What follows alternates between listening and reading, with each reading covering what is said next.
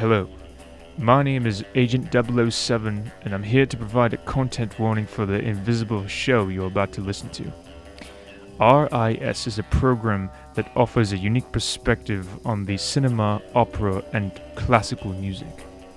Bond. Yes. It's just movies and TV shows. Are you sure? Yeah, pretty sure. Very well then. The Invisible Show offers a unique perspective on movies and shows of the television. However, I must say, RIS does not match the superiority of British intelligence. As a listener, you should be wary of any minors that are lurking in the vicinity as you're playing this episode, because the following will contain offensive language. And keep in mind, this will contain hot takes. I never heard of that one. And spoilers. I myself will be paying close attention as a spy working for a secret organization known as MI6. So enjoy the program and carry on.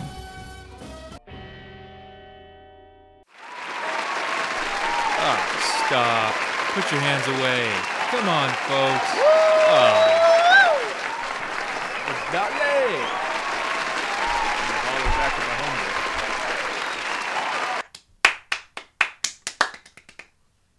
Woo!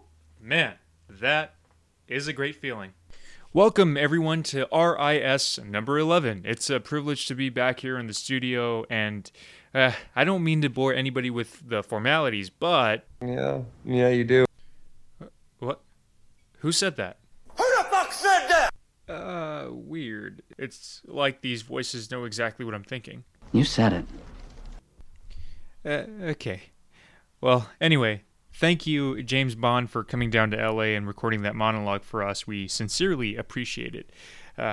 If you haven't already, please follow The Invisible Show on social media at RIS is number 1. You could do Twitter or Instagram or both.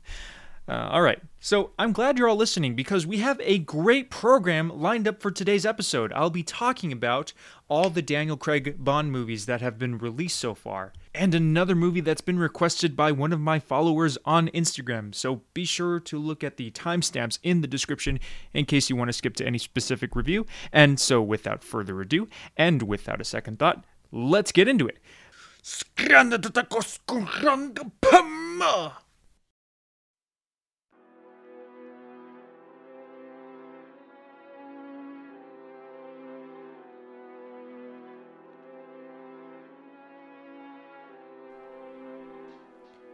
Let me be completely honest and admit I never saw any genuine spy thrillers prior to binging the Daniel Craig James Bond films.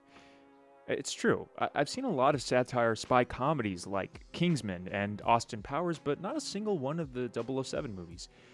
Nothing. So, I like to think I have a fresh perspective to offer, and I guess you can say my take is a bit different to the consensus on these films, for good and for valid reasons in my opinion. I'm going to review each one that's been released so far and discuss how they compare to one another. Anyone who hasn't seen them is still invited to listen, because I don't believe I'll be ruining anything. It'll be relatively easy for you to follow along, and, best of all, it'll be really fun. I'll mostly be delving deep into Bond's character, recalling certain events, evaluating the themes that are relevant, and talk about the plot. Etc. and etc. That's still a little weird for me. Anyway, I'll also be answering whether or not these movies are worth watching in the middle of the reviews, after the 2 movies, and at the very end. So, the film that's naturally up first is Casino Royale. I have a feeling that any person who knows the 007 movies fairly well will cringe when I say this out loud. But I actually didn't like this movie as much as the other ones, at least not at first.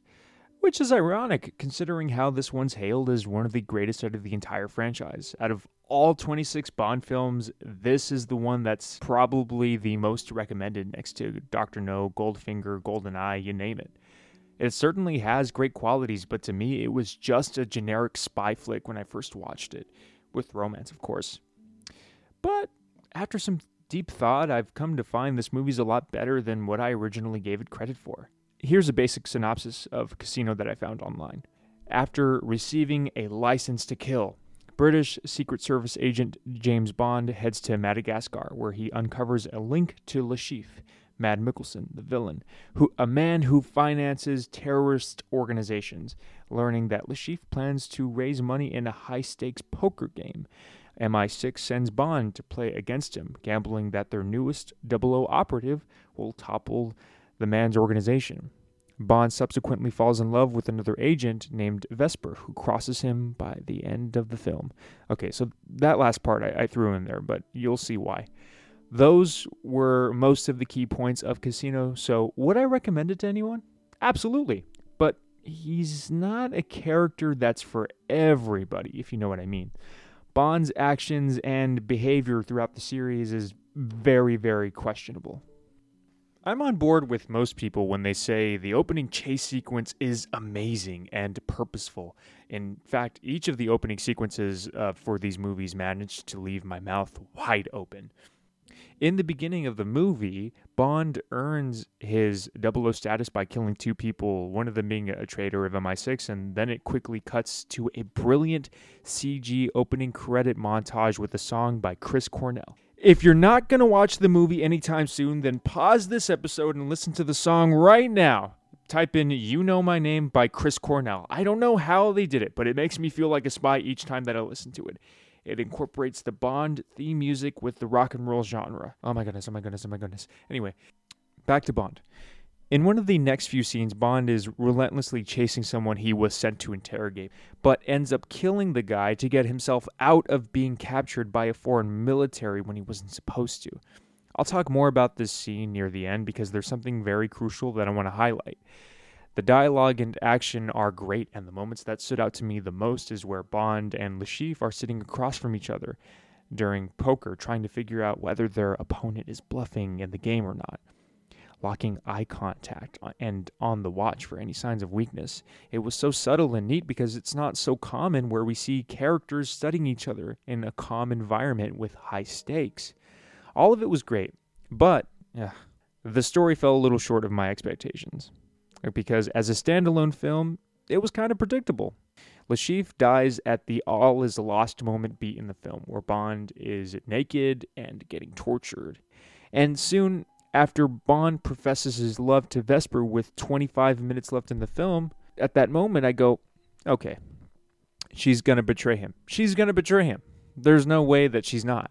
And it's not much of a spoiler because while I might not have seen any of the Bond movies prior to watching this film, he's still an icon known to be a womanizer. So you know things are going to lead to a climax because of the time and because everyone expects Bond to seduce a bunch of other women in his series. I will say the writers in general, not just with this movie but with all of them that I've seen, are guilty of using this character to satisfy men's fantasies of overpowering women with smooth seduction. But let's not be too self-righteous. Sex in movies is what we live for. In the moment where he professes his love to Vesper, he completely surrenders himself to her, claiming that he's hers and hers alone. They live in a romantic getaway until he finds out she was using him to get the money he won in the poker tournament, and dies in a locked elevator sinking into water by the end of the movie as Bond was trying to save her. In the beginning, Bond is shown as this reckless and arrogant agent who would compromise the goal of the mission for his own ego. In the brilliant parkour chase scene that I mentioned earlier, he was using everything in his environment to get to his target, even if it meant destroying large-scale building projects and costing civilian casualties. Because, one, he doesn't care about the safety of others, and he doesn't care about his own safety for that matter. He was willing to take all kinds of monumental risks for the thrill. You know, we hardly get to see him rest throughout the movie. And as soon as Bond goes through a near-death experience with Vesper, you can see how he absolutely trusts her, because no one could ever truly understand what he's been through, except her. He wrongly assumed she could be his rest. While the thrill of living with grand adventures, coping through alcohol, having peak physical qualities, and seducing multiple women for pleasure and for the sake of the mission may seem unparalleled, it looks exhausting.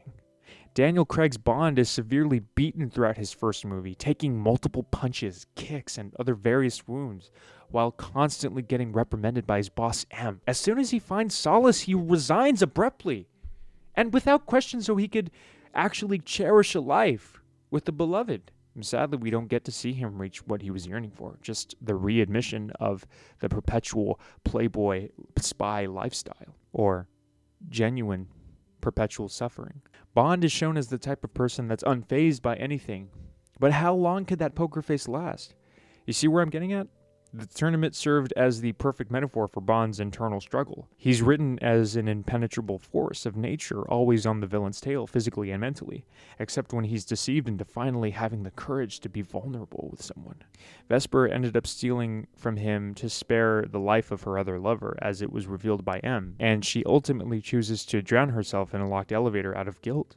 What's even more tragic is that Bond did everything he could to save her, but to no avail, leaving him with nothing but remorse, anger, and confusion. And when we get one of the last lines from him in the movie, "If you do need time." Why should I need more time? Job's done. The bitch is dead. we know Bond resents her for the betrayal and is hurting because of it, which leads us into the next film, the one that I would truly hail above the rest. Oh boy. I want to burn this sentiment into your brain real fast. Say it with me. Casino Royale and Quantum of Solace by themselves make up the perfect duology. I would even argue Quantum of Solace is better than Casino Royale. However, much to my dismay, not many people would agree with me, and so we'll talk about that. The story picks up an hour after the events of Casino Royale, where Bond is immediately being chased down by some random goons on a high-speed freeway, which gives the first sign of a recurring problem for the movie, and that is the shaky cam, quick-cut editing effects. I mean, I really loved this film when I first saw it, and even when I couldn't help but notice the flaws right away. But they were forgivable, at least to me. And after watching it, I thought I was going to see a lot of folks who shared my opinion. But it turned out audiences and critics panned it for being a weaker Bond film.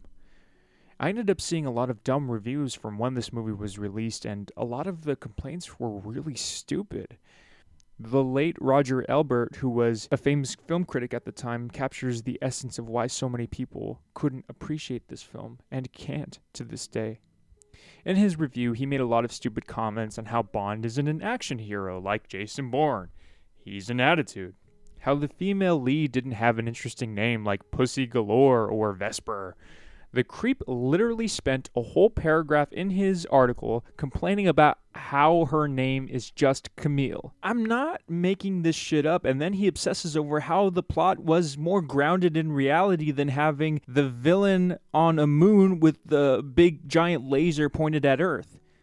What? That was my reaction when I first saw it. I don't understand the criticisms at all, and I guess people were upset at how different it was compared to the older films. I presume that I wasn't predisposed to that opinion since I didn't see the 20 other Bond films or read any of the novels, but Bond is consistent with how he was in Casino Royale, so how could anyone validly bash this one while Casino is one of the most beloved in the whole franchise? Side note, I could respect a filmmaker a lot more for pouring their heart out into a project that will end up sucking, quote unquote, than someone who just sits there, types, and criticizes like a coward. You all need to understand, critiques of this nature are often childish, moronic, fragile, and projections of inner frustration. But I digress. Back to the review. The story, as mentioned before, is grounded in reality and is still very relevant to this day. It's about a corrupt corporate tyrant who's part of the secret organization known as Quantum that tries to own a piece of land in an underdeveloped country under the pretense of oil. Bond is tasked with usurping this guy's momentum, but is actually there to chase after the person who indirectly caused Vesper's death. What's great is that all the major industrial leaders like the US and the UK turn against Bond in this movie because of their own interest with oil. And they eventually force MI6 and M to turn against him at the all is lost moment, making this one of his most monumental challenges that he's ever had to face. When I mentioned how he didn't rest too much in the last film, it's doubled for this one. You can see how he's lost interest in his appearance after it's literally been torn apart from all the fights he's had to endure. And much like his clothes, his feelings about Vesper are unresolved, so he's shown drinking instead of sleeping in a quiet moment between him and Mathis in the film, who also pleaded for Bond to forgive her on his dying breath. Bond was choosing to be caught up in his own torment. He comes to reconcile with his emotions by the end, and the why itself is pretty intriguing.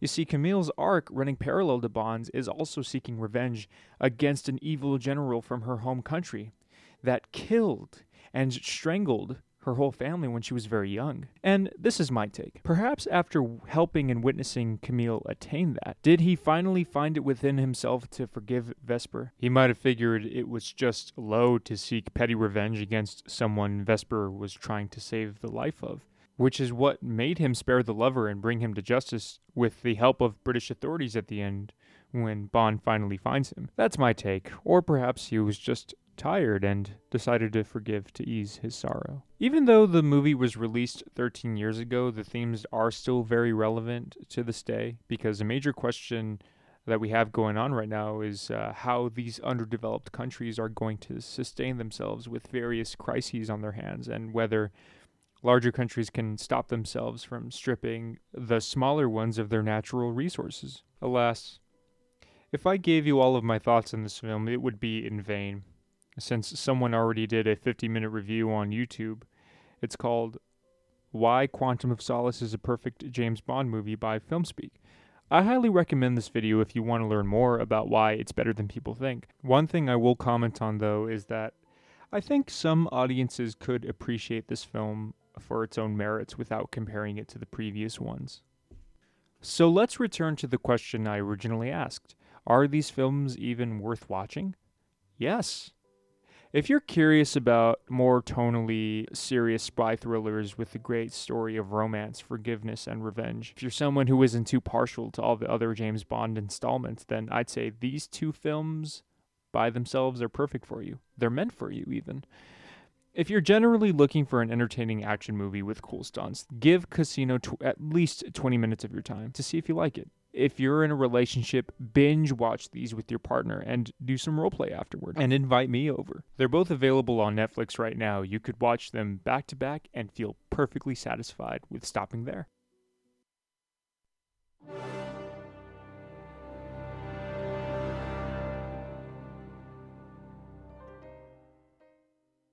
Skyfall and Spectre were both directed by Sam Mendes and have a completely different feeling from the other two. The technical aspect is far superior, but from a storytelling perspective, I have to tell you, they're both kinda, well, cockapoo-poo. Okay, maybe not that bad. There were a lot of misses, and that's primarily what I want to share with you the most out of everything else. Keep in mind that each of the movies, all four of them, had 3 screenwriters, and only one of them was on board for each one. And while Bond was still consistently written, there were a lot of plot choices that I would deem as unforgivable. The opening of Skyfall is very well crafted like all the rest. You have a chase sequence where Bond is acting reckless again to get to his opponent, and a great number by Adele for the CG intro. I gotta admit, this one didn't leave that big of an impression on me, which was a surprise since this is also a fan favorite like Casino Royale. At the beginning, we see Bond enjoying some time off after another agent shot him down while he was fighting with his target, which left him with physical ailments that are repeatedly inquired about in the film, or at least in the first act. And right after he's hurt, the MI6 building is blown up. We finally get to see Bond taking his time relaxing, numbing his anguish with excessive consumption of alcohol before he reports back for duty. The movie explores his relationship with M and reveals a little bit more about his backstory, which is something we don't get with the previous 2 films. We even learned that Bond was adopted into MI6 as an orphan, which made for a great parallel between him and the villain, who was hinted at being reared the exact same way. And that's actually my biggest problem with this film. is how things were a little too subtle with this movie, which sadly made it my least favorite. The last two Craig Bond films definitely explore where he came from and the inciting incidents that led him to become an agent, although they're both relatively vague about the details. The writers try to use the show don't tell rule for this one, but when Bond has the same stoic expression the entire time, it's hard to infer how the events are affecting him personally. Don't get me wrong. Craig is still excellent. I just wish they could have told us more about how something like the death of his parents affected him. He's not the best at showing his emotions, so the moments where he chooses to be vulnerable were very few and far between. And while the acting was on point, he seemed like he really didn't care. He really didn't give a shit about the stakes in this one because the villain's goal was actually just to kill M for betraying him a decade before. There's one line in this movie that has shock value, but something we never really get answers for. Like, okay, the villain Silva, played by Javier Bardem, was locked in place and claimed M was his mom. He called her mother, and the only explanation we get from M is, I had to give him up since the Chinese were onto him. And I was left there unsure of whether he meant she was his actual mother or if he just viewed her as a mother figure. It's the latter, and I didn't know that until I looked it up. But what I liked about this film the most is how they show M is willing to emotionally detach from her agents on a whim's notice in order to save more people in her organization and in the country. But it seemed like Bond wasn't that interested in digging deeper because, again, he's a character that's unfazed by almost anything. So I was left there wondering, like, what the heck? If the character is uninterested in inquiring for more, or if he's unfazed by the antagonist's goals, then what does that do for anyone watching? I can't feel emotionally invested if our guy doesn't seem to care. He's just chasing after Silva or protecting M, and we get very few lines on why they care about each other. It was a revenge story against her. The only reason why Bond is involved is because of it. They tried to make us believe she was this mother figure in his life, but they're both absolutely stoic, and there was no indication of a deeper affiliation between them other than her nagging at him for being careless in the previous films. So yeah, Bond is just there hurtling through the action. It felt like he was just doing her a favor. Knowing there's one other film and another movie coming later this year, I didn't fear for Bond's own sake at all. I knew he was going to come out of it alive, especially seeing how he's reacting to all of it. I also think this movie would have been a lot better if Bond's injuries from the opening were somewhat permanent. Casino Royale did a perfect job at showing the vulnerability of the man behind the cold spy exterior, and while Skyfall has similar moments, they're mostly near the beginning, and he kinda shakes it off as if it's nothing. I mean, the man fell at least 150 feet at 44 years old. Just have him limp around or something, or show us some moments where we see him personally dealing with the injury on his own, because that's the kind of thing that his character would do. Well, aside from all the negatives, there are plenty of pluses. All the actors are giving their best. You get to see where Bond grew up.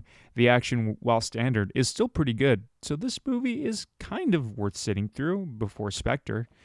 I'll give you one more reason as to why I think this movie's somewhat compelling. It's the way in which MI6 adopts these young men and women who are bound to emotionally latch on to people within the organization, and how there was actually a parallel between Bond, who was screwed over by M plenty of times, and Silva himself. They were both wronged by M for MI6's greater good in their own separate incidents, but Bond was never the type to latch on to people, unlike Silva. And it makes sense that he's like that because of her, but I just wish they could have shown more of the attachment aspect. Anyway, there aren't any major flaws, so watch it if you have the time. Just have fun with all the big explosions that happen. You'll get a decent story, and by the end, spoiler alert, a new M and a new regular by the name of Miss Moneypenny, who I'm pretty sure was a character featured in other movies and in the novels. Okay, we're here. We've finally arrived at the one I'm most eager to talk about, Spectre. I had some mixed thoughts when I first watched this film, and while they are mostly positive, I can't help but mention the opportunities it missed out on. It has a great opening like Skyfall and Casino Royale. And it starts with a glimpse of Bond in disguise as he's going through a crowd of people in a parade located in Mexico City. He makes it to a hotel room with a lover and goes on the rooftop to assassinate a target. And all of this is taken in one shot. It's magnificent, breathtaking. Sam Mendes outdoes his direction in Skyfall with amazing wide angles of gorgeous locations and a lot more you'll definitely have to see for yourself. Back to the opening, though. As soon as Bond attempts to kill his target, shit immediately hits the fan. A bomb goes off in the building, and the target escapes it. And as he's chasing the guy down the street in the middle of the parade, the building collapses behind them. And the guy gets on a helicopter in the middle of a crowd where Bond latches on and starts causing a ruckus. The level of insanity on a scale of 1 to 10 goes from 5 to 150 in 0.5 seconds because Bond starts punching the pilot and messes with the controls as the helicopter is hovering above a large crowd. Yeah, I was on the edge of my seat for the whole opening while also a bit frustrated with Bond's incompetence. Bond was fighting multiple people at once in the helicopter, and every time the pilot regained his focus, Bond would deliberately mess with him again. Like, bro, wait till you're in the sky and finished with everyone else before you deal with the pilot and take control of the helicopter for a safe landing. It looked like he was trying to pump up the number of civilian casualties after the building fell. So, because Bond was stupidly reckless in the beginning like all the rest, MI6 is not on his side during the film. Big shocker, right? So he goes off on his own to find out more about his target, as it was M's last wish, where he subsequently finds that the guy belonged to a group called Spectre, a top-secret elite organization that's powerful, influential, and whose goal is to increase their control by acquiring access to mass surveillance technology. And I loved the idea for this theme. The looming threat of mass surveillance is very relevant and something much bigger than any protagonist is able to handle. An idea like this is not just alluring for a nefarious villain who twists their mustache, but for any world leader that wants to dominate, stay in power, or just to control the level of violence that's happening in the world right now. There's so much moral ambiguity they could have explored, but it sadly gets muddled with a personal revenge story against Bond. You definitely could understand the motives for why the Spectre organization would need to exist, as it's explained by one of the antagonists in the third act. To paraphrase what they said to M, there is a need for their organization to keep watch over the world, to influence its patterns, because otherwise it could just devolve into unorganized chaos. But rather than refuting the argument, M just kind of punches him and subdues him with a generic one-liner. Yeah, man, you're done for. You can't control the world that way, man. Okay, that's not exactly what happens, and I know how weird it would be for two enemies to have a debate in the midst of a high-stakes debacle, but you get the picture. I love seeing characters solve complex moral dilemmas on screen, especially when the protagonist is contemplating whether the evil genius plan is a good idea. Maybe we should have a benevolent entity watching over world actors and depleting all forces that are irresponsible with the avail of mass surveillance technology. What if Bond had a moment where he realized it needs to be stopped either way because allowing this power to remain intact could easily fall into the wrong hands with each passing generation? It's not worth the risk. It would have been so perfect to see him morally dumbfounded and doubt himself for once. They definitely should have enhanced this aspect of the film rather than having the focus on Christoph Waltz being angry at James Bond for ruining his childhood. Like, it's been over 30 years, dude. Get over yourself. His introduction was well shot and brilliant near the end of the first act, and you could definitely feel how foreboding the tension was in that scene. But aside from that, I could not sympathize with the villain whose entire goal was to ruin Bond's life. We can't even sympathize with the villain who's hell-bent on an absurd level of revenge just because he wanted his daddy's undivided attention when he was younger. It was really disappointing to see that they underutilized Christoph Waltz, one of the best actors working in Hollywood right now.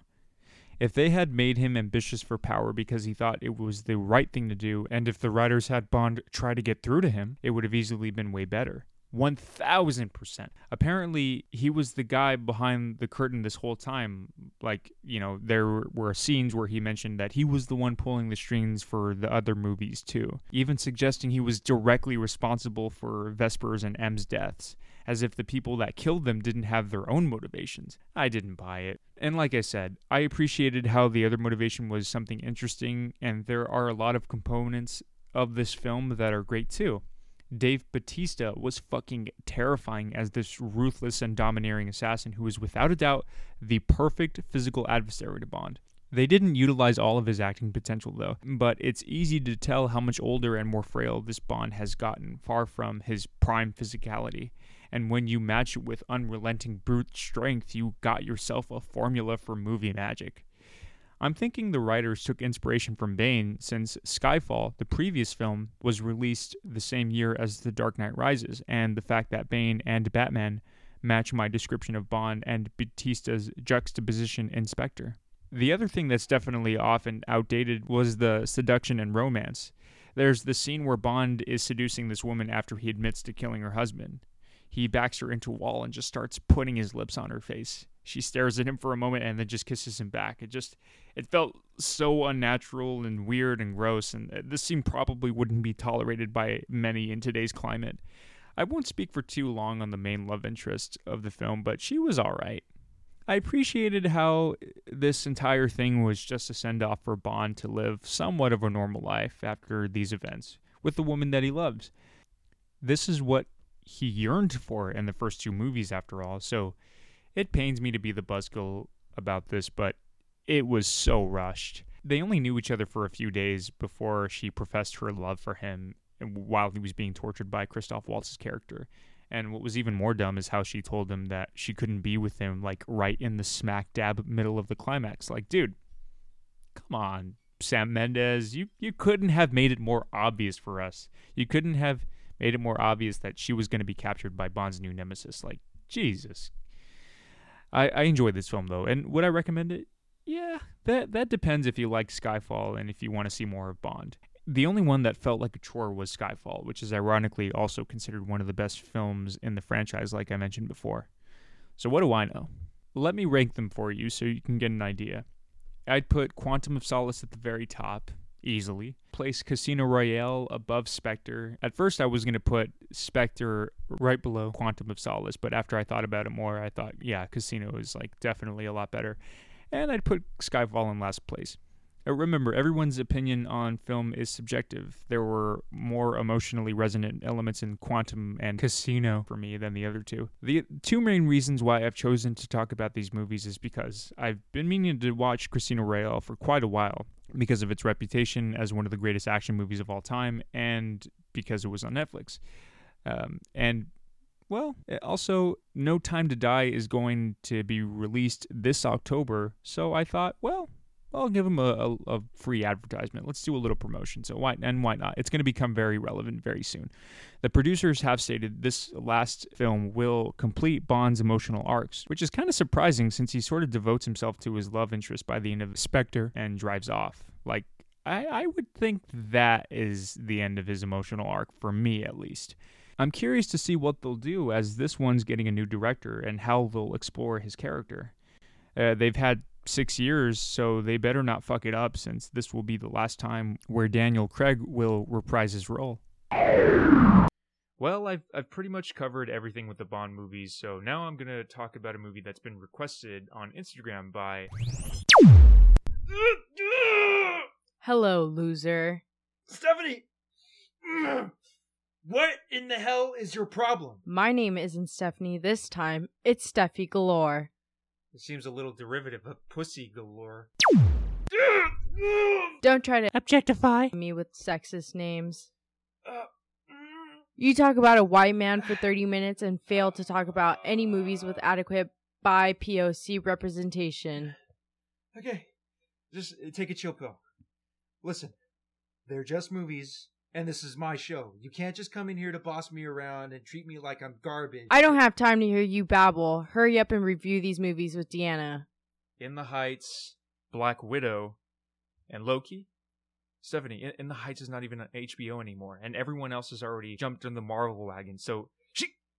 Fine, I'll review them. Just don't point that thing at me. Why don't you go back to your home on Whore Island? You said it, Ron Burgundy, but Stephanie left me with no other choice. Roll the segment. Welcome, everybody. This is the second part of the episode that is not scripted, and with my beautiful, lovely girlfriend, Deanna. So welcome. Hello, everybody. I'm back. I know. Yeah, you took a long hiatus. Yes, I did. Because you were in the hospital for so long. Yeah, I lost my memory. It took me a while to remember. Yeah, but we're here reviewing movies, and that's all that matters now. So that's cool. So wait a minute. What are we even discussing first? It's Loki. No, we'll do In the Heights. Oh yeah, okay. So for this segment, Deanna and I actually watched all 3 of them together, right? No, not all 3. Oh, we not saw Loki separate. We saw one episode together. Yes. Yeah, but yeah, we're talking about In the Heights, Black Widow, because we did see that in theaters, and then Loki. So just 3 things, and yeah, just casually talking about movies and shows. So I kind of wanted to talk about In the Heights first, and the reason being, this is not going to be a review discussion. It's more of like a recollection of what happened, because Deanna and I saw it. Today is Saturday? No, Sunday. Oh my God, we saw it like Monday. We saw it Monday or Tuesday, one of those 2 days. We saw it last Sunday. We saw it a week Saturday, ago. Yeah. Oh my God. Oh shit. Okay. Well, yeah, I remember that night because I took you home.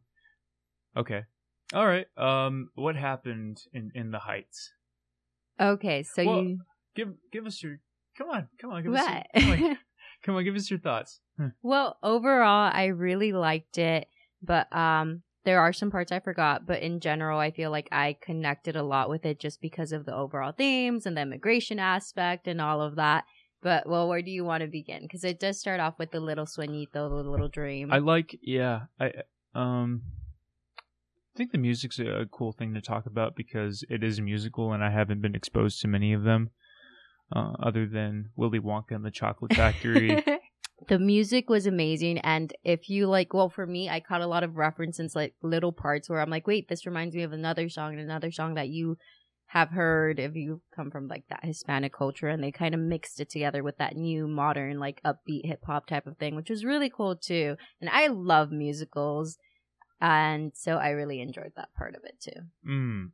Yeah, I mean, for the most part, the choreography was really well done. I'd say the opening number was probably my favorite song out of all of them. I think that one and the lottery ticket song were my 2 favorites. And that's when everybody was in the pool dancing and singing. They had all these extras, and I'm going off on this tangent, but I think it's something cool to point out. All of the most, if not everybody in the background, all of the background actors, I forgot what you call them, like the extras? Extras, yeah, there you go. Okay. They were all people of color, which I thought was really cool. And what was that opening number? I think they were just talking about how proud they were to be in the Heights. You know, I don't remember how it started off, but I just remember liking the music. But they were talking about just their neighborhood and how it was like. I remember seeing the raspadero. I forgot what they call it because there's a different term for it. The guy who sells shaved ice. Oh, right. Yeah, I remember that. And that guy who sells shaved ice is one of the actors from Hamilton, I think. Oh. Yeah. He definitely looks and sounds like one of the actors from Hamilton. I thought Usanavi might have been from Hamilton because his voice sounds very familiar. Usanavi? Usanavi, that's so funny. I love that scene where they showed how he got his name, and it's U.S. Navy, but like his dad was like Usanavi because like Spanish people pronounce things differently sometimes. Right. So it's very funny. But it seemed like very authentic, just because it that's what a Latino father would probably do. Yeah. It was so funny, but the guy Usanavi, the main one, I thought he was from Hamilton because his voice sounded familiar. Wow, that's kind of cool that he would be impressed so much to the extent that he would name his kid after like giant U.S. Navy ships. Yeah, right. That's so funny. And maybe like living in a certain place and not having access to technology and seeing that for the very first time, like these grand military infrastructures that are on the ocean that are coming to your land, you're like, whoa, that definitely does leave an impression on you, and it's like a signal to something new. And I don't know, that's kind of crazy because I don't know how people perceive that. maybe he perceived it as an opportunity for him and his sons, his future generations, to move into that country. And then that's where, a lot of people go to, they ended up going, I don't know where the Heights was. You know what area of New York? In New York. I think it might have been like, not the Bronx, just I think it somewhere was that's like near. heavily populated with people of color. I just don't know where. Queens, somewhere near Queens. Yeah, probably. I'm not too familiar with New York. We're from California, Los Angeles Come on, area. you've recently been to New York. I went for 5 seconds and I only viewed like literally probably like 12, 15 street blocks of New York. Wow, you're new. Wow, thanks. Yeah. But anywho, it's kind of cool how like all the characters' families gravitated toward that area, or at least their families did. well, because that was like the area of opportunity, especially for the abuela of the movie. Yeah.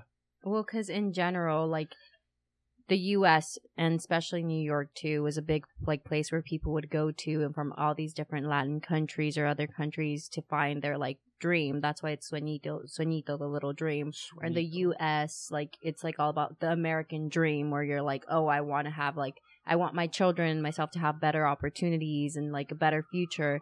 And you see that in the movie, how some of them who have came like from a while back, like La Abuelita and even Usanavi, his dad, like with the little shop and all of these things. These are different things that they built with all their work. Even when she was a young kid, she was just forced into labor. And I can only imagine, because there were only so few Latino role models but they're few and far between, and you only have so many to go off of, like Frida Kahlo and many others that were able to kind of represent your voice, or at least have in whatever industry that they were a part of.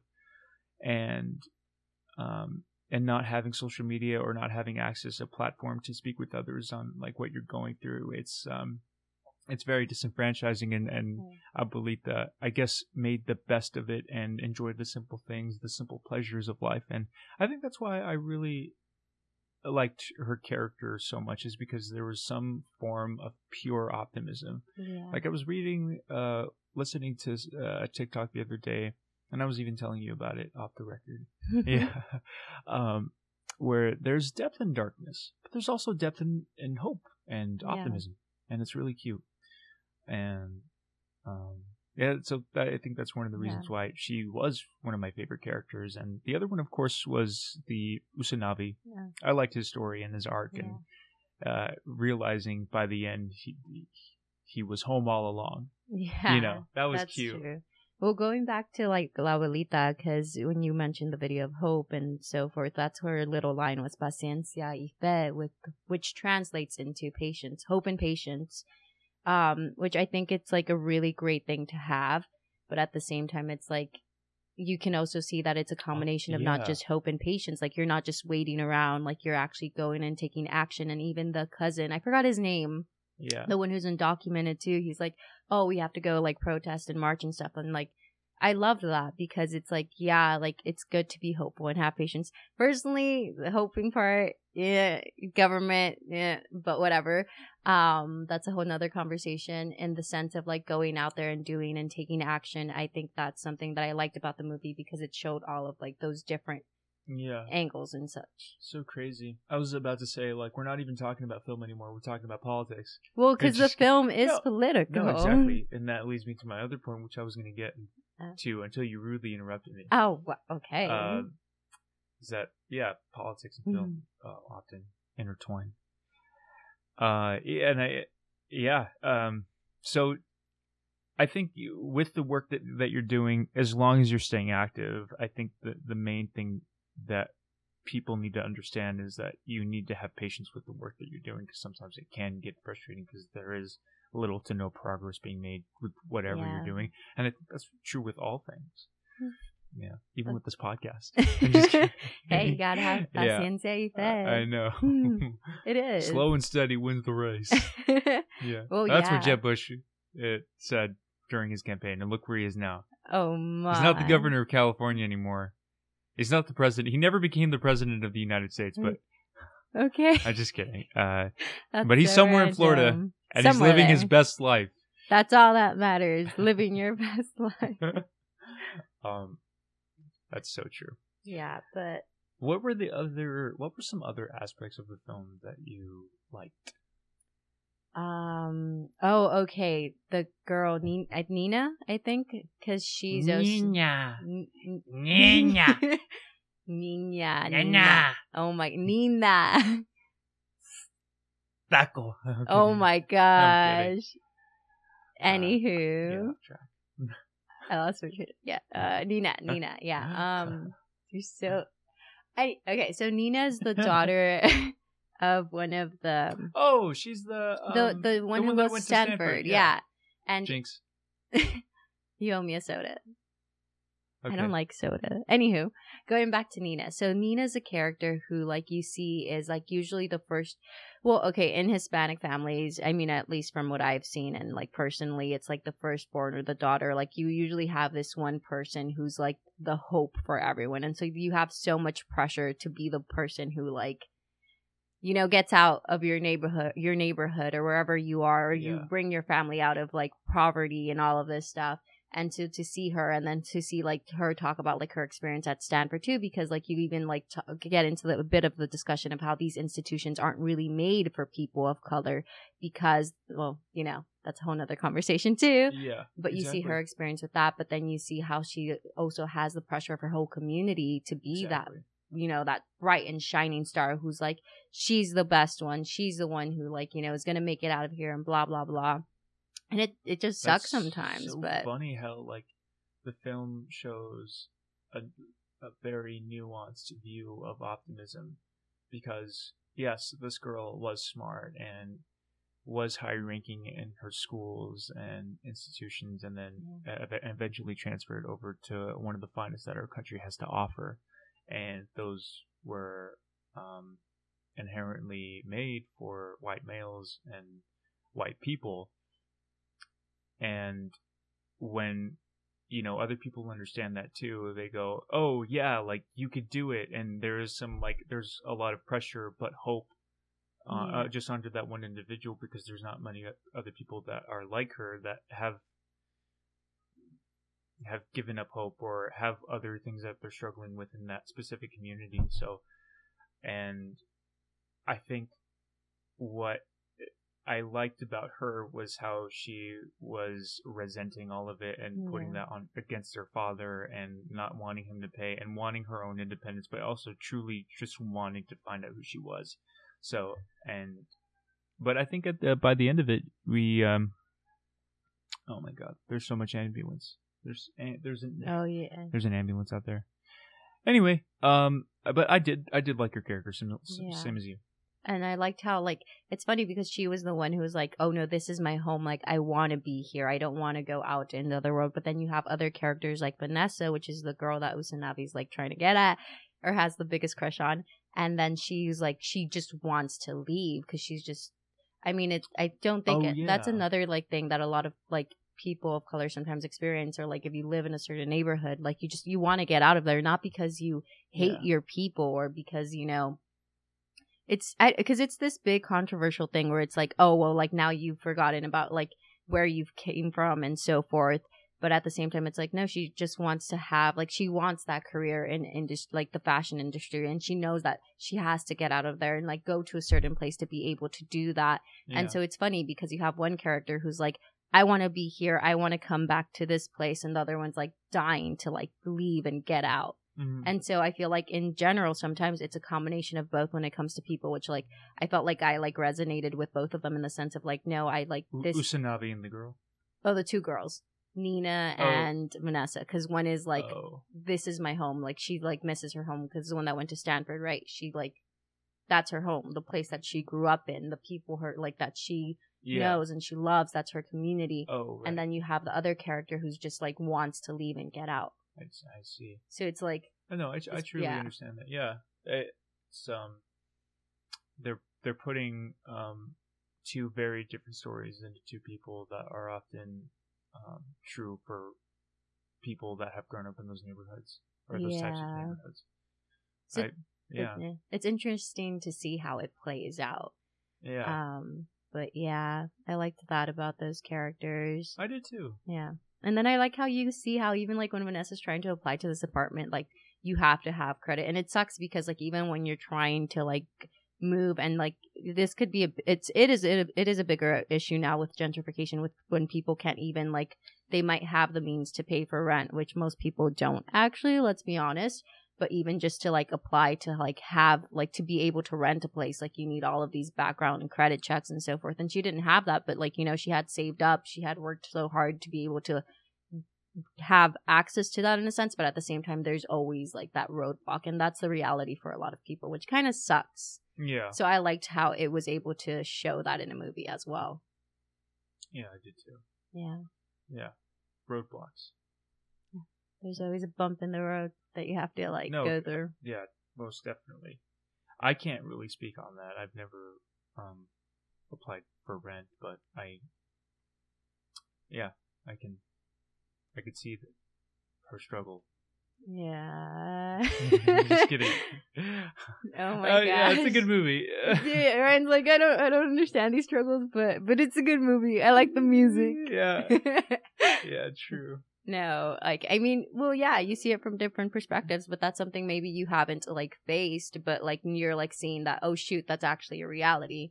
Yeah. And people who don't have to go through that, it's like, oh, shoot, does that actually happen? Yeah, it happens all the time. Yeah, I think there's a lot of people that don't actually believe these things are happening. Yeah, because they haven't seen it or experienced it, but it's like, no, yeah, it actually happens. It's harder than you think. Yeah, it's not, I guess it's not like within the scope of their worldview, and yeah, I don't know. Final thoughts? I liked it. I really, really liked it. Music was wonderful. I think, I liked the messages. I was like heartbroken when you find out the little cousin was this, like, he's undocumented, and then, like, you know, that reality of not being able to go to college and so forth. But that's a lot to accept as a younger kid too. Yeah. And especially by the end where Usanavi finally does give him that money, and he's like, okay, this is gonna help. The whole $90,000 is gonna go toward funding your lawyers, but you're still going to fight an uphill battle either way. So it's like you show the reality of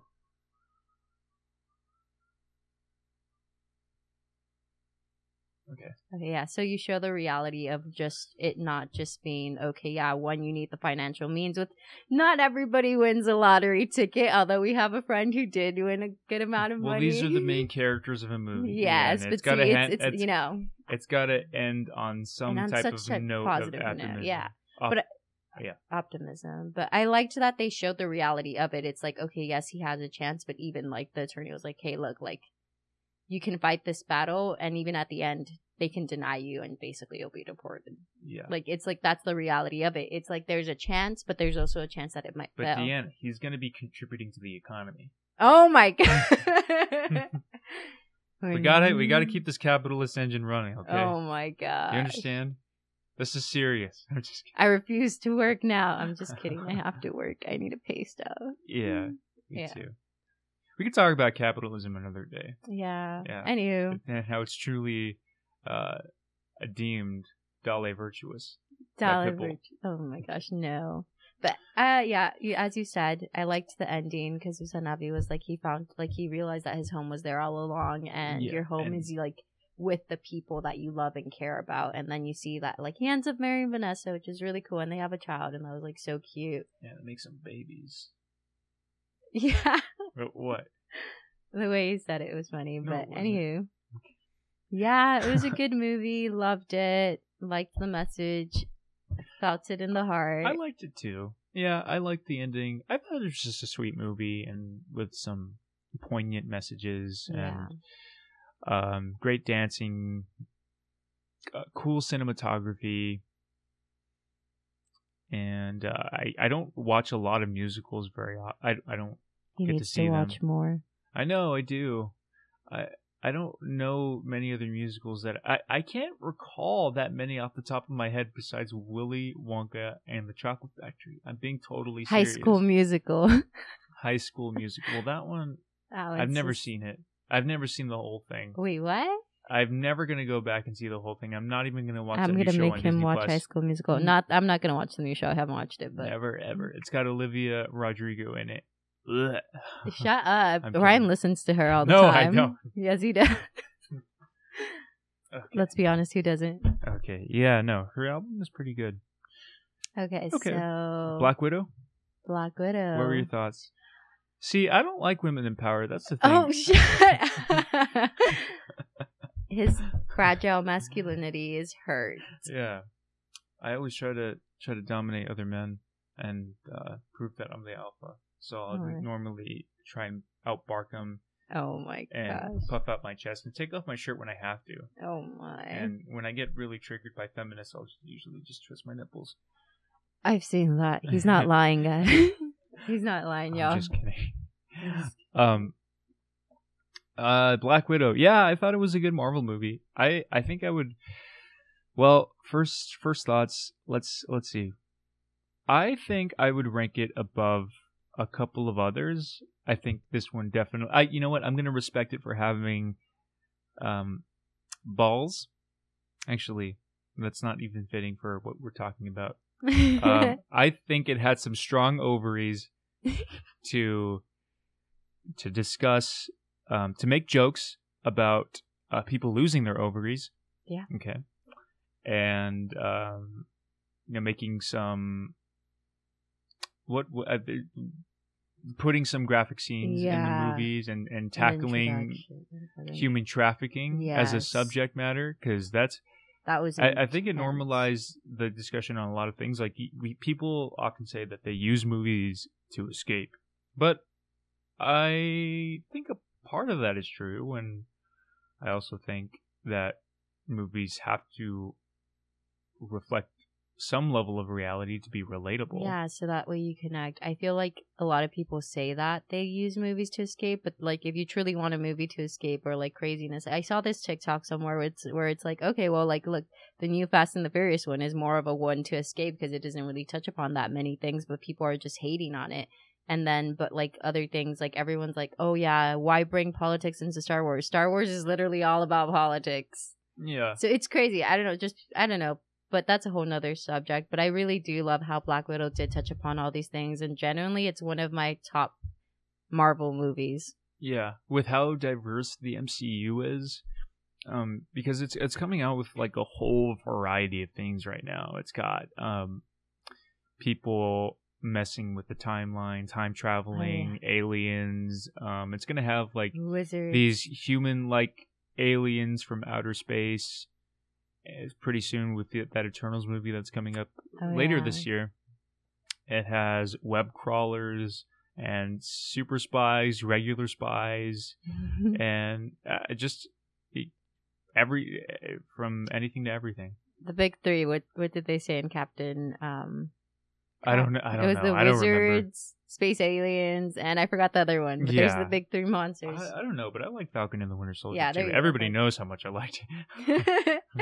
Yes, we've all heard your episode. Yeah.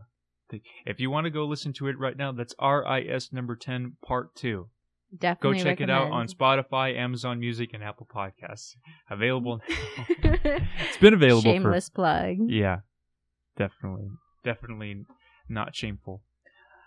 So, I loved all the characters of the movie. I liked Alexei. The mom was okay. Yeah, I feel like they could have done way more with her.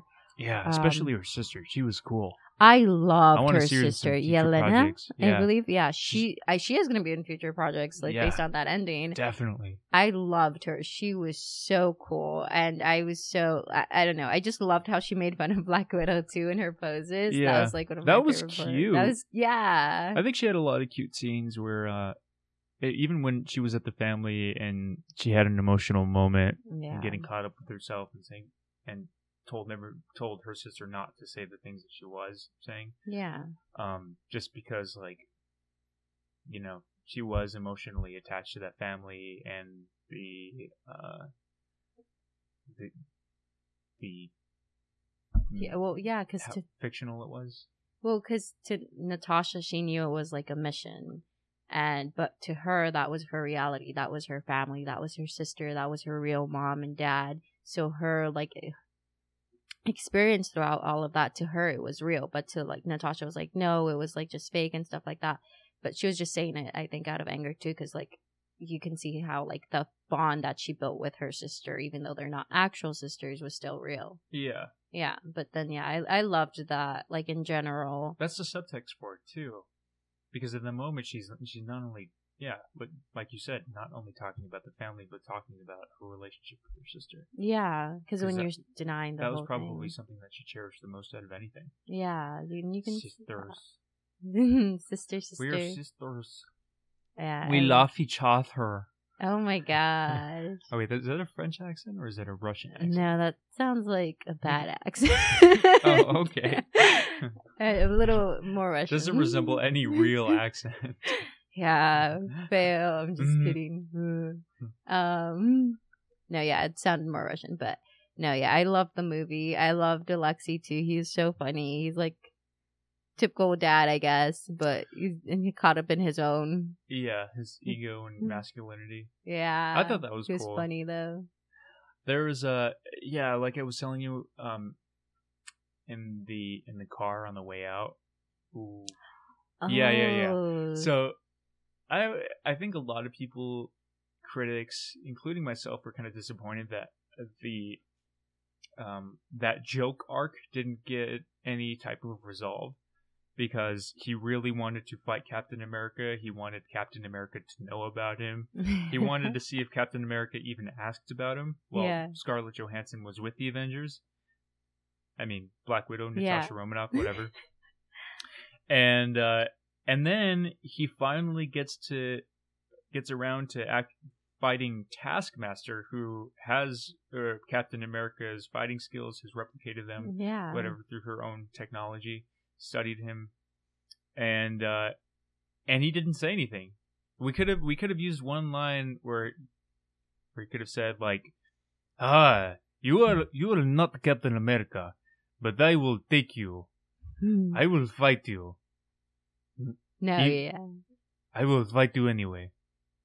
Yeah, I liked when you told me that, because I was like, that would have been perfect, because in that scene, it's like Taskmaster has the shield, and like they're using the same battle skills as Captain America. Like that's literally a replica of him, or like the way he fights, and like in my mind, that was, I guess, the closure of the joke, but it would have been so perfect had they added that line. Yeah, each joke has its own arc. Like the one where the sister was like kind of making fun of Black Widow for doing that pose, and then she ended up doing the pose in the third act, and then that was like the resolve of that joke. So it did have its own story arc. I liked that. No, but that line would have been perfect had they added it. Yeah. So I liked how you said it right away after like we had just watched it. I was like, dude, that would have been like perfect. Yeah, most definitely. Yeah, because I'm very smart. Oh my gosh. He likes to praise himself. Yeah. I am Alexei. I am Red Guardian. Yeah, it was just a good movie overall. I know a lot of critics are panning it, and especially the third act, because there was some criticism for missing potential, and I think it was the fact that the mom didn't actually betray Black Widow. Like, it didn't, she wasn't under the influence of a man in that moment, which would have been more accurate, for real life situations where women are abused. But I don't know. I think there was more to that I'm kind of strawmanning right now. But I thought the third act was good. The villain I guess he was formidable in his own way. So and they ended up taking him down, and I like the fact that they have a villain that you can't affect no matter what. And in that scene where he's talking with Natasha, she can't fight him. She can't do anything to him because he's invulnerable. He trained her that way, and I think that's The pheromones. There's some There's type of mind pheromones, control there. Yeah, Wait, biocontrol. right. I think that in and of itself reflects some type of conditioning women are brought up with in real life. So, yeah, it does touch some serious themes, but I think it does so respectfully. Yeah. And although I didn't give a complete justification for it, I don't know. The whole story arc and winning that battle, I think it was fine. So, I don't really have any big complaints with the movie overall. Oh no, to me, I loved it because as you were talking about how it parallels, I guess, in a sense of like women who have been abused and like for so long too, like you, like even Natasha, she was brainwashed, and then the other women were like controlled in this extreme manner. But at the same time, in real life, it's like when you're conditioned for so long to believe certain things or to not do certain things, it's so hard to like even like leave these abusive relationships because of X, Y, and Z, which is a whole nother conversation. But at the same time, I loved how in the end, even with the Taskmaster, like how Natasha was like, he's gone, like, you're free. And to me, that felt like such a powerful like moment, because it's like that moment where women are coming together to liberate them from their abuser. Yeah, because that guy was literally he's an abuser. They literally showed him punching Natasha Romanoff. Yeah, and he's like to an extreme. Like he has trafficked so many little girls, and in the beginning introduction was so like that hit hard. Like I was just left speechless after that. But like I love the ending because it's like they all came to like in a way came like even all the girls, like you see them, all the other Black Widows fighting against Black Widow, even though she's the one like trying to help them. And in reality, sometimes it's like it's so hard to even accept the help that you in a sense need because you've been conditioned. No, like I have to listen to him or else things are going to be worse and so forth. Like there's so much psychology that goes into that. Yeah. But yeah, I just thought it was such a powerful moment. So you as a woman appreciated the metaphor of an abuser and the victim. That's a weird way. Yeah, it's. Well, I didn't mean to put it in uncomfortable terms or phrasing. Well, no, I get where you're going with. Meant. Yeah. Yeah, because it was like that moment where you're finally free, where you no longer have to worry about this and the psychology guy. of it. Yeah, that's also what I meant to add. Yeah, pretty much, and I love that because it was like that liberating moment, and that's what they're Helena and Black Widow are doing. They were liberating all these women from their abuser in a sense, and I don't know, it just really resonated, and I thought it was just a beautiful moment. Yeah. It was.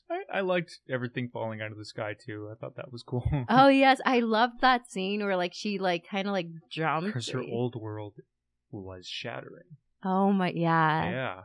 Oh, I love Big that. Yeah, her old world, all of that, the world that was created by this. Her trauma was being undone. Well, I wouldn't go that far. Oh yeah, but it's like slowly like coming apart, and it's like okay, now we're like getting over this aspect in a sense because she was facing that. So you have to face it in order to get over it, which is pretty cool because she literally had to face him. Yeah, and she faced a couple punches. Literally, her punches. I mean, her face took the punches. Yeah.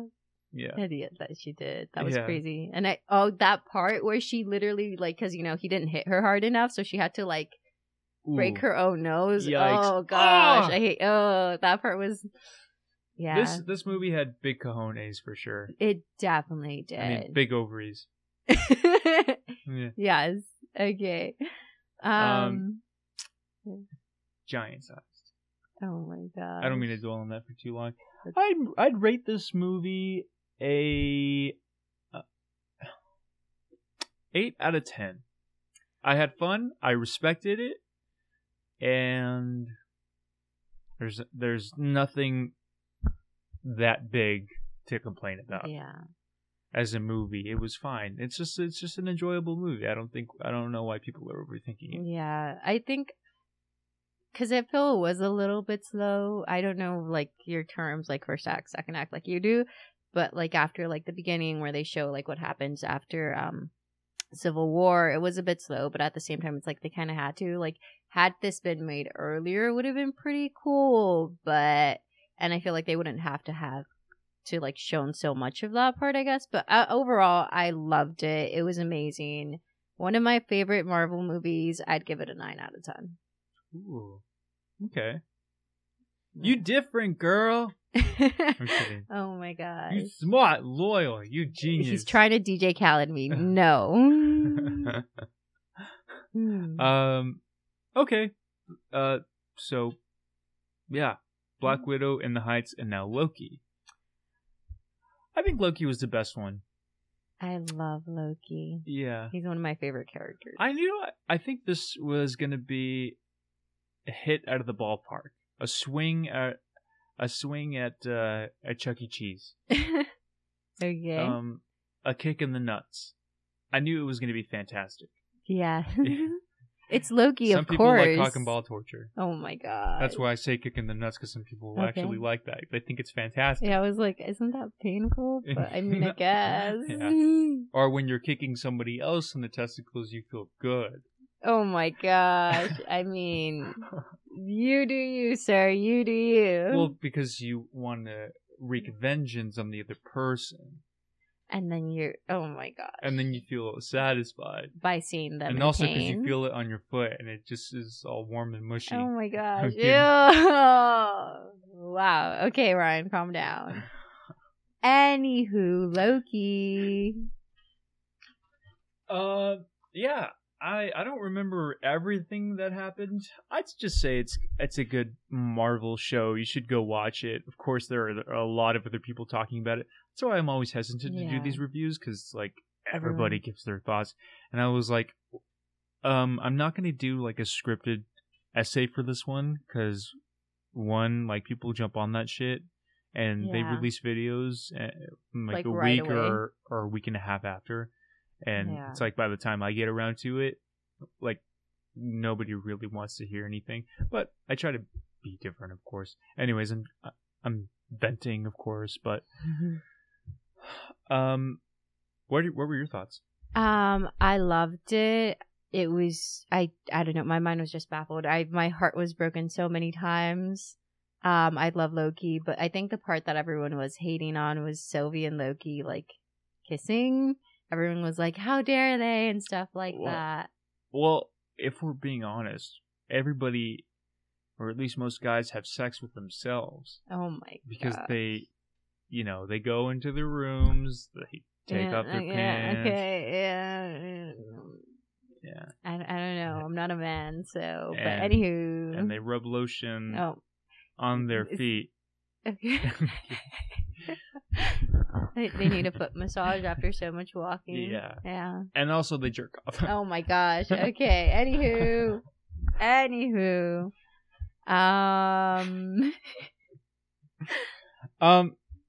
didn't think it was weird. No. Another guy put it perfectly. There's no moral foundation for loving yourself in that way, or if there was another version of you self-love that was out there. It's not like you're dating your sister. Oh, that's right? weird. See, because it's like, I don't know. I feel like in a way it's a form of ultimate self-love because he like sees a lot of himself in her because they are the same person. So if you do think about it, it's learning to love yourself so much, in which I think self-love is something that is but it's positive. Not supposed to be romantic. Are you supposed to have like a platonic relationship, platonic love for yourself? Like, I know there's a couple voices in your head, but like, would you give those voices like a tangible body and you like allow them to plow you, or you plowing why them? are you thinking about that? Well, I'm just saying, like, well, I don't know. I don't know. I wouldn't let my other voice. I wouldn't plow the other voice in my head. But I guess some people are into that. I guess I don't know. The other thing is that it was seen by a lot of critics as the ultimate form of narcissism. Yeah, that's, I guess, in this, it's very narcissistic because it's like, okay, I don't know. I didn't hate it. I didn't love it. I was indifferent about it. But that's not narcissism. Narcissism is where you love yourself so much to the point where you can love nobody else. And I think it is a form of narcissism, but to a lesser degree, because of course he felt some compassion for. He loved his brother. He loved his mother. Yeah, compassion for the other guy, Owen Mobius. Wilson. And I think, they formed a strong friendship. I think a lot of people wanted to see them end up together just because, Yeah. Loki is gender fluid and whatever. so forth. They didn't promise. Marvel Studios didn't promise that he would be gender fluid. Oh no, he is. In but the comics? No, didn't they say he was officially gender fluid or like in the MCU? No, even in the show when Loki and Sylvie are talking, they're like basically. Well, he didn't say he was gender fluid, but in the file or something, I saw someone point out that he was gender fluid, but he's also Well, that's not. I don't know if he's bisexual or pansexual or he's. Sure. Yeah, you can be bisexual. Yeah, but people wanted to see him with another guy. So that's what they wanted. So if I told you that I was gender fluid, would you believe me? Yes. You would? Yeah. How would I be gender fluid? I'm not bashing anybody that deems themselves as gender fluid. I'm like, how are you going to go about it logically? Because the portfolio said that he was gender fluid, but he didn't. But he was completely masculine, for most of his. For most part, but then he also when he shapeshifts. If he shapeshifts into a woman, and the variant of Loki doesn't shapeshift into a woman, or doesn't prefer to shapeshift into a woman, but his other variant does. Oh, his other variant goes into she just goes and controls whoever she needs to. But I don't think we really get to see much of that in this case because he's kind of focused on specifically, the TVA and what's going on, so he doesn't have time to go and have his fun and be his fun self. Well, we've never seen that fun self. I guess okay. Well, they mentioned little things when he went the whole plane thing. I forgot the name. I guess that's a better argument. Okay, I'll accept that we haven't seen his fun side because he's been so caught up in the other MCU plots. Yeah, you even mentions even when you see him stuck in that time loop that he does So what's his I'm trying to understand where you're coming from. What's his fun side?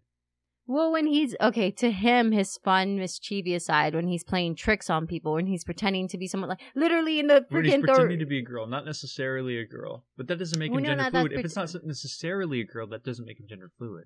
Oh well, maybe he also I think in a sense he does kind of fit in more with because he has times where he's more in tune with his masculine side, but also his feminine side of being more But I mean, in general, I don't fully agree with why does this have to be more feminine and why does this have to be more masculine? I don't think there is. That's a whole nother conversation. Well, okay, so let me ask you something. Is Yes. there a strict definition for gender fluidity? Is there strict principles for how a person should act? Well, when they're gender fluid? There's not, okay. Because I think it's supposed to be a broad term, right? It's a broad term where it's okay, sometimes you want to be more masculine, sometimes you want to be more feminine. I think I'm not the expert on these things. And sometimes you want to put on a wig and makeup and then listen to Halle Berry. Okay. What? I heard that before. What? You've said that before. I have? I feel like you have. Is Halle Berry even an artist? I don't know who that is. She's an actress. I don't think she has any songs. I don't know, but Loki in general, I think people were pissed off because of that, but I liked it. I loved how it's kind of introduced, it's paving the pathway to so many more MCU movies that are going to come up. And I think it goes into a lot of philosophical aspects too. A lot of discussion on free will. Also, how are you to weigh what's right or what's wrong or what actions you should take, the consequences of them, and so forth. And then you see how this plays out with Sylvie and Loki, and they're oh shoot, okay, do we kill this guy? Do we not kill this guy? If we kill this guy, what's going to happen? Is there something worse? Is it all just a means to an end? And all of these other crazy things. But I really loved it, and I thought it was cool because I saw some when we were watching the last episode, I kind of was oh my god, why does this seem like God and Adam and Eve? And then someone pointed out little things oh, the apple, the snake, or Yeah, things like that. And I was just like, oh wow, that's so crazy. But in general, I wasn't really thinking about that. Well, when you said philosophical conflicts, I'm thinking more of, okay, well, in life sometimes you have two choices, and depending on which one you pick, like, that's going to affect the rest of your life. Yeah. In some capacity. But other times it's like a pattern of choices too. Yeah, so, but maybe it also roots back to that single choice that you made of becoming something. But see, what I liked about this in general in terms of Loki is that it shows that because Loki in general, it's supposed to be this guy who can never change, right? They explain that even with the other variants of Loki. They go into that, but yes, it's about the choices you make, but it also shows that you can make a different choice and choose to do better or be better. And I don't know, I just really like that message in general, and Loki demonstrates that very well. You could always make up for what you've done. Yeah. Be better. You're not defined by your past actions. Right. Yeah, that's true. I think that message was the show was able to sell that message really well. And there was a tremendous amount of growth with this variant of Loki, because he like in the Avengers movie, he was literally ripping somebody's eye out. Oh yeah. Right. Ooh. Yeah. Yeah. Like right before Captain America and Tony Stark showed up in that scene, and yeah, by the end, you could definitely see him trying to sway Sylvie into believing him, like like on his face, and I think that's the first time we see as an audience him telling the truth. There's another critic that explained it really well too. His name is Cosmonaut Variety on YouTube, and I listen to him a lot.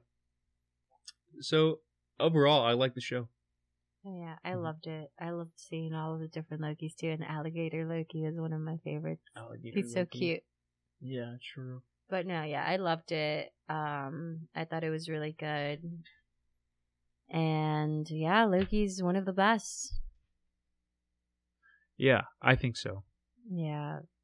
I don't know. I'm excited to see what they do next. I'm excited for season 2. I was heartbroken when Mobius didn't remember him because he's in a different timeline now, most likely. Yeah, I don't know where this is going, but I know that they're going to do a lot with Kang and Jonathan Majors. He's going to be in Quantum Mania. Yeah, Quantum Mania. And a lot of other MCU shows and movies. I'm pretty sure he'll be in Loki season 2, or at least a variant of him will be in. Yeah, and then Loki's gonna most likely be in other things as well. So it's all, I don't know. I'm excited to see where this goes. Me too. Yeah, and I can't wait till they introduce all these other characters as well. So yeah, I liked it. Well, I like talking to you about this gosh. show. Stop. I think you're a great guest. Shut up. But try not to take your shirt off so often in the studio, oh my okay? gosh, we got employees he's lying. here. Oh my Deanna, gosh. you can't flash everybody that you run across, gosh. okay? I have my shirt on, y'all, okay? So you can't pick and flick. Oh my gosh. No side eyes. Shush. No texting when we're having a meeting, okay? I'm not texting. You're the one who has your phone right in front of him. Mm-hmm. I wasn't using it. Yeah, you see how his voice pitched? That's how you know he's lying. Okay. It's on recording. Okay, little Among Us Sassy Baka. Hey. All right. Okay, everybody. Stick around for the Pandorum review.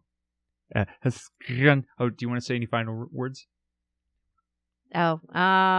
Y'all should watch those things if you haven't. And Loki's amazing. And just be better. Do better. Be better. Be like Loki, who is constantly trying to improve himself. Kind of. Don't try to be better than the person sitting right across from you. Try to be better than the person you were yesterday. Yes, there you go. Improve incrementally by 1% each day that you live. Okay. All right, everybody. I think that's a good note to live on. We'll see you next time. Kisses. All right. So now we've arrived at the request for this episode, Pandorum, which was directed by Christian Alvar and written by Travis Malloy, who are only credited for a few other roles. This movie was requested on my Instagram post by Raj Nandez. Now, was it worth watching? Not really. I'll try to make this brief, but I don't think I can name a single redeeming quality for this film. And again, actually making films is a lot more difficult than people might suspect, so I'll try not to be too mean about it. Here's a quick synopsis for you. Astronauts Peyton, Dennis Quaid, and Bauer, Ben Foster, awake in a hypersleep chamber with no memory of who they are or what their mission might be. While Peyton stays behind to monitor the radio transmitter, Bauer ventures out of the chamber into the seemingly abandoned spaceship. The men quickly realize that they are not alone and that the fate of mankind hinges on what they do next. Ooh, alright. So, sounds pretty intriguing, right? No, it's a load of shit. There's hardly anything to say for this one. The actors did a fine job. The monsters are these evolved, savage humanoids that kind of resemble other pale movie monsters. I don't know how else to describe their look other than gross, unappealing, something I never want to see in my life again. The design did seem like a logical evolutionary phase since humans had developed that way for hundreds of years in the story. And I bet the artists put a lot of effort into it. But it didn't help this movie's case at all. It's not even one of the main reasons why this whole film left a bad taste in my mouth. The editing by itself is just god-awful. When you see the monsters chasing the main characters, the camera is always at poor angles with quick-cut editing to accelerate the fast pace, which, to be fair, a lot of movies from this decade were guilty of, even Quantum, which I talked about earlier. But it was nowhere near as bad as this. This is arguably the worst sample out of the whole decade because the other films were at least charming and had somewhat of a decent story. And the big reason for the awful editing is the title itself, Pandorum, which is supposed to be a form of psychosis the characters experience when they are under emotional or physical duress. When the leads are undergoing its symptoms, the editing resorts to a lot of intense close-ups, shaking, and quick cuts. And it'll usually be when they're remembering something from their past, because another symptom of the illness is partial amnesia.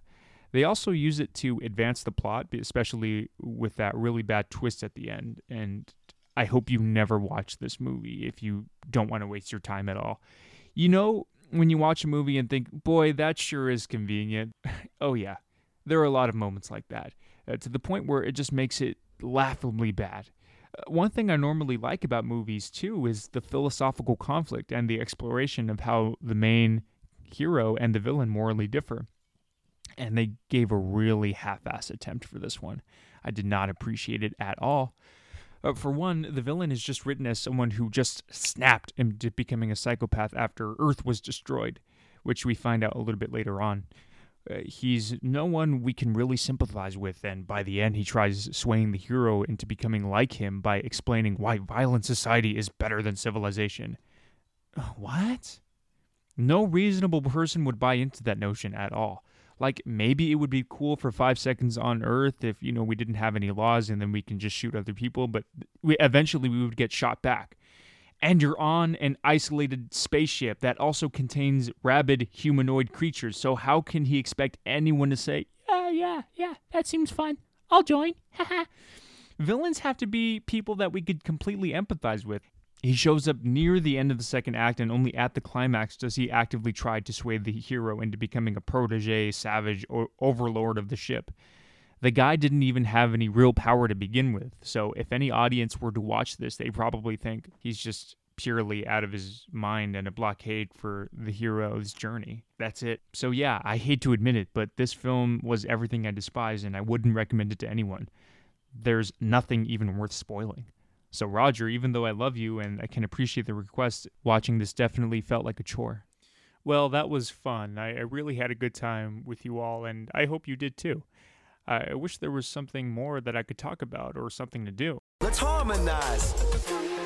No, stop. Get out of here. Please, Logan Paul. Just leave. Thank you. Ryan? Do you have time to sing a goodbye song before you go? I'm good, actually. But how about a little air guitar? Alright, everybody, that's the end of the episode. Goodbye. We'll see you next time on RIS number 11, part 2.